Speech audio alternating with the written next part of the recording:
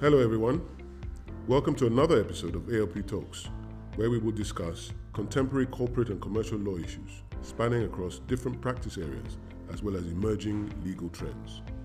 I will now hand you over to your host. Thank you, Mr. Shashiri. On today's episode of ALP Talks, we will be discussing blockchain technology. Now, blockchain is a term that has been bandied about a lot recently. But if you're like me, then you probably have no knowledge, or at best, a very simplistic idea of what it entails. Today, I am joined by my colleague Adekola, who is considerably more knowledgeable than I am on the subject and can hopefully improve my knowledge of the subject. So here goes. Hi Adekola. Hi Eni, how are you doing? I'm not quite sure how to answer that. Why so? This technology or this blockchain thing is just all over the place these days, and I don't know what to make of it. We can start with the basics. Okay, so what is a blockchain? Or we can start with what a block is, and we can worry about the chain later. Yes please, baby steps, because I am new to this. You're certainly in good hands, so let's make a start, shall we? A block is a unique set of data. This data is stored together within a specific memory capacity. The nature of the information stored on the block is time-stamped, meaning that every digital asset registered on the block has a peculiar identity that cannot be mistaken for another. The information on the block is stored in a sequential and non-tamperable order. So what does this mean? It means that any digital record or entity can be stored in a block. Without getting too technical, all you need to know is that a block is a singular unit that contains information and records that are saved in an incorruptible order. So let me get this right. A block is a bunch of information that is kept together in a crystallized way such that it cannot be changed? Exactly. You're doing well. Okay, I'm getting the hang of this now. But where does the chain come in? The chain refers to the connection between the blocks. You see, every block is connected in such a way that the next block picks up right where the last block stopped. In essence, there is a link called a hash that is responsible for the unique connection between each block. I'm not quite sure I get this part. It's all right. All the chain is supposed to be is the link between each block of information. Okay, I get it now. Nice. So now I can describe what a blockchain is. Sure thing.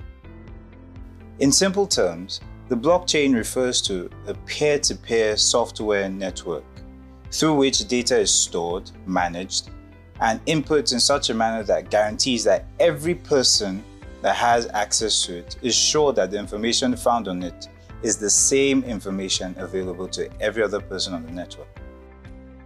Please dumb me down some more. I did not quite catch that.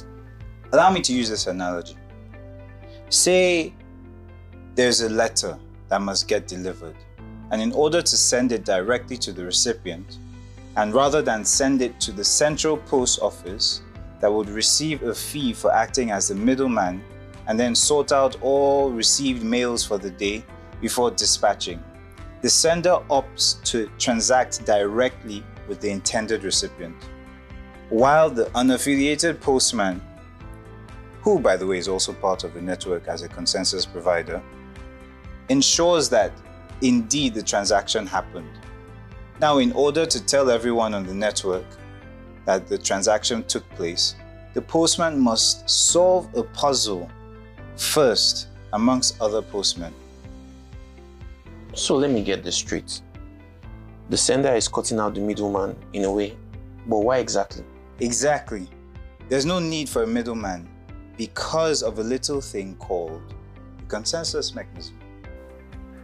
So how does this consensus mechanism work? Let me explain using the analogy of the postman.